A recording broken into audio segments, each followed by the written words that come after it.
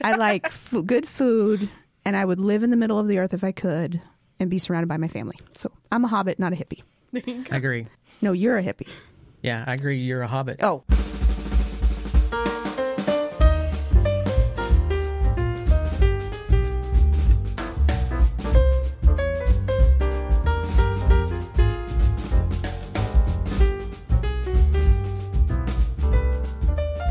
Welcome back to another episode of Sterling Municipal Library's podcast, All Booked, where we talk to you about books we'd like to recommend.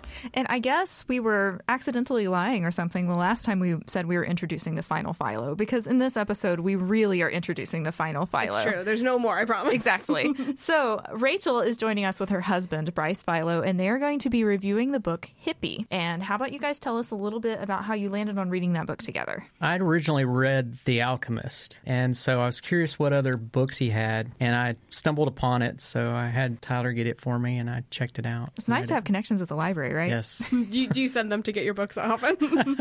Well, I just re-upped my card today. Oh, okay. And I make him pick up my holds all the time. Oh, okay. That's fair. He's a good mule. No.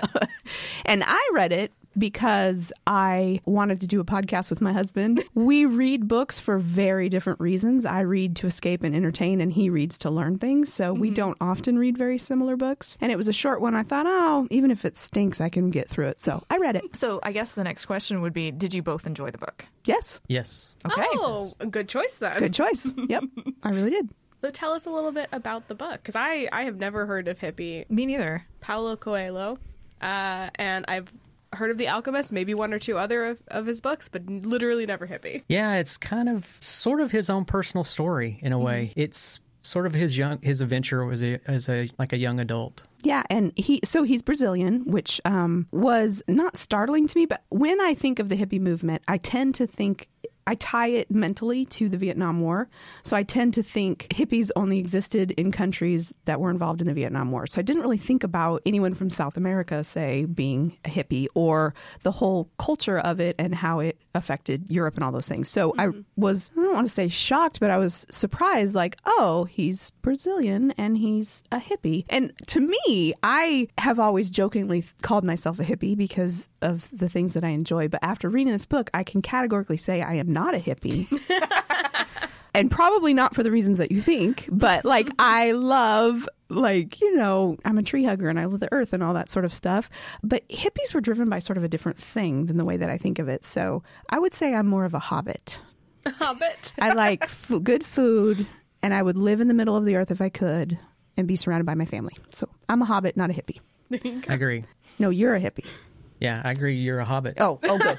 Okay, so how about you define hippie for us in the book's context then? The book's context. I'd say it's kind of like free spirit, sort of free thinker, adventurous, down to earth. So he starts out, they're traveling around South America. Strangely, he's traveling with somebody from Czechoslovakia. Yeah, it was one of the Eastern Bloc countries during the Cold War. So they suspected that some government officials thought they were actually trying to start up a revolution because of the girl he was traveling with. So they actually were captured. They were arrested.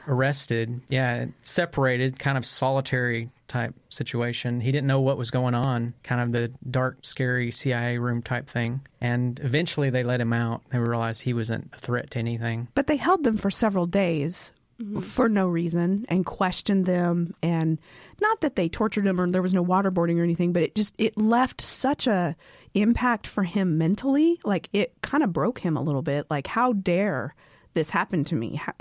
What gives you the right to do something like that? And for her, she was just like, this happens all day, every day. What are you getting so upset about? This is how the world works. And he was just like, no, this is wrong. Like, he's a very black and white thinker. Like, that is wrong, and you cannot do that. So it was interesting how they experienced that differently.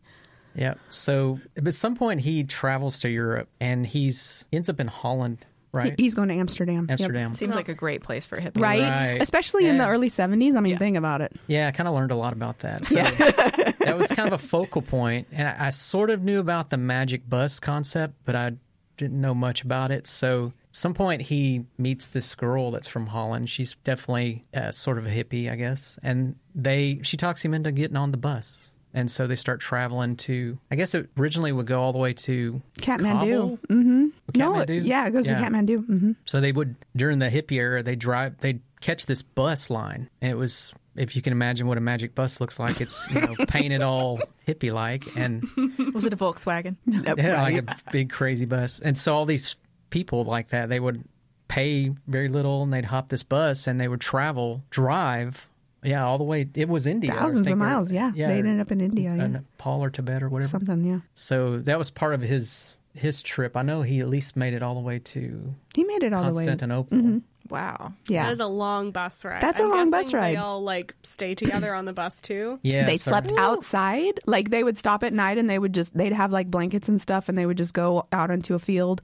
Sometimes they would stop in towns, but not many of them had much money, right? Because they were hippies. They were just sort of floating through life at that point. And so sometimes they'd stay in hotels. A lot of times people would host them and feed them. And so it was just sort of this whole experience in the hippie culture. Like if you wanted to experience this thing, you get on this bus and you just it was more about the journey than the destination and learn about all the things you can along the way. And they weren't always welcome everywhere, if you can kind of imagine that. A lot of areas they couldn't really stay in. Sometimes they were able to stay in little hotels and things, I remember. But a lot of times, like, the police would run them off because that too. They had sort of a negative viewpoint of hippies. I mean, you see that sort of even when you look back at the historical newscasts. There was a lot of people who, worthless, stupid hippie, get out of here, you're dirty and you stink. The fear of trafficking drugs. Yeah. So there was some different stories involved in that too. Some people he met and things. Very interesting. And I would add to the definition of hippie that Bryce put forward. To me, what I learned from the book,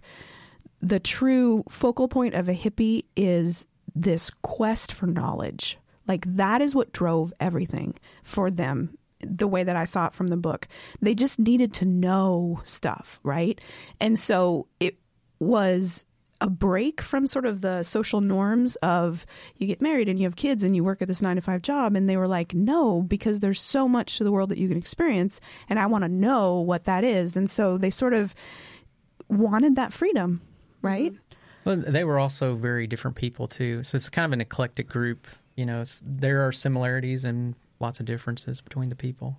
Absolutely. But generally, they were kind of adventurous. And that's one thing that I learned, because even with the girl that he connects with, the girl in Amsterdam, you sort of have this idea that hippies are just, drugs and love and sex, free sex and all of that. And she was very like, no, I'm not going to do this and I'm not going to do that. And this is what I believe and this is what I'm going to do. So she was very clear on who she was as a person. And I think a lot of hippies probably were that way. And we just sort of gloss over and stereotype. No, they were all high and Woodstock in the field, right? Because that's what we saw. We didn't live through it. And that's what we see in the news accounts. So that's sort of the way we stereotype them. Yeah, it was good to also kind of see it more as a world thing than just like an American thing, I guess, in my mind. Me too. That was weird. Any of the stops that they made on this journey that you almost wish you could teleport to and experience firsthand?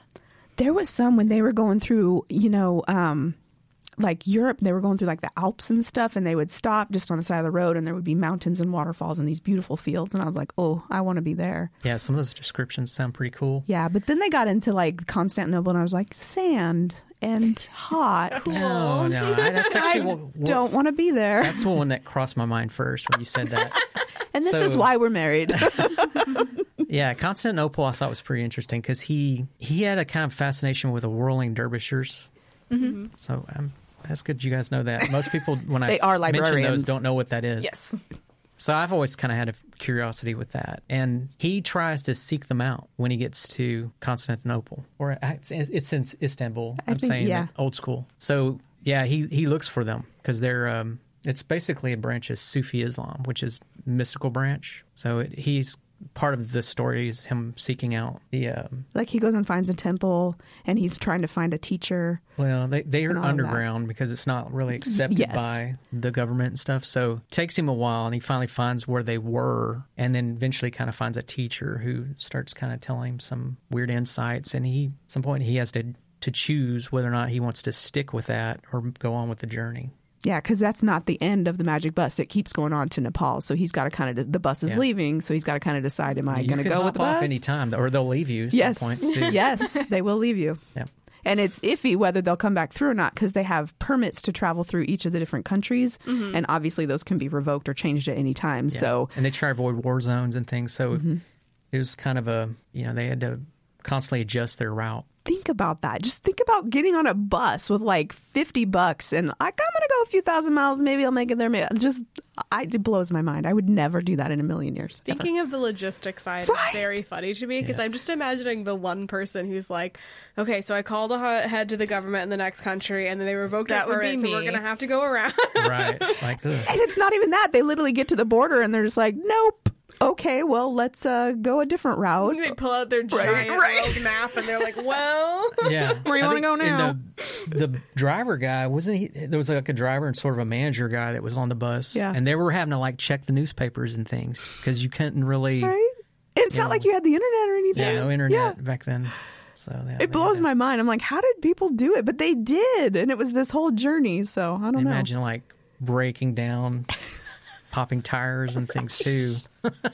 In the middle of nowhere. your 20 or 30 people have to file off. Right? Yeah. Right. And you said this covers like his young adulthood. About up to when does it stop? It only covers about a year of his Oh, life. wow. Yeah, Okay. a year and a yeah. half. Just a lot happened in the year. Yeah, it's a Yeah. pretty short book, and I want to say it was 1971 or 72 or something like that. And he was in his early 20s. I I'm think. not sure it even captured a full year. Yeah, It yeah. seemed like a kind of just a quick story. Really makes you feel boring, huh? When you're Right? like, I know. it's only about 9 months of his Right. life. And you think back, what did I do in the last 9 months? Well, I'm like, well, I went Yeah. on one road trip. right. And it wasn't one that was nearly as long as that. And his whole goal too was just to get to Amsterdam. Like he got there, and then He had other no girl plan. talked him into doing the whole Yeah. magic bus thing. Like she was sitting in the what do they call it?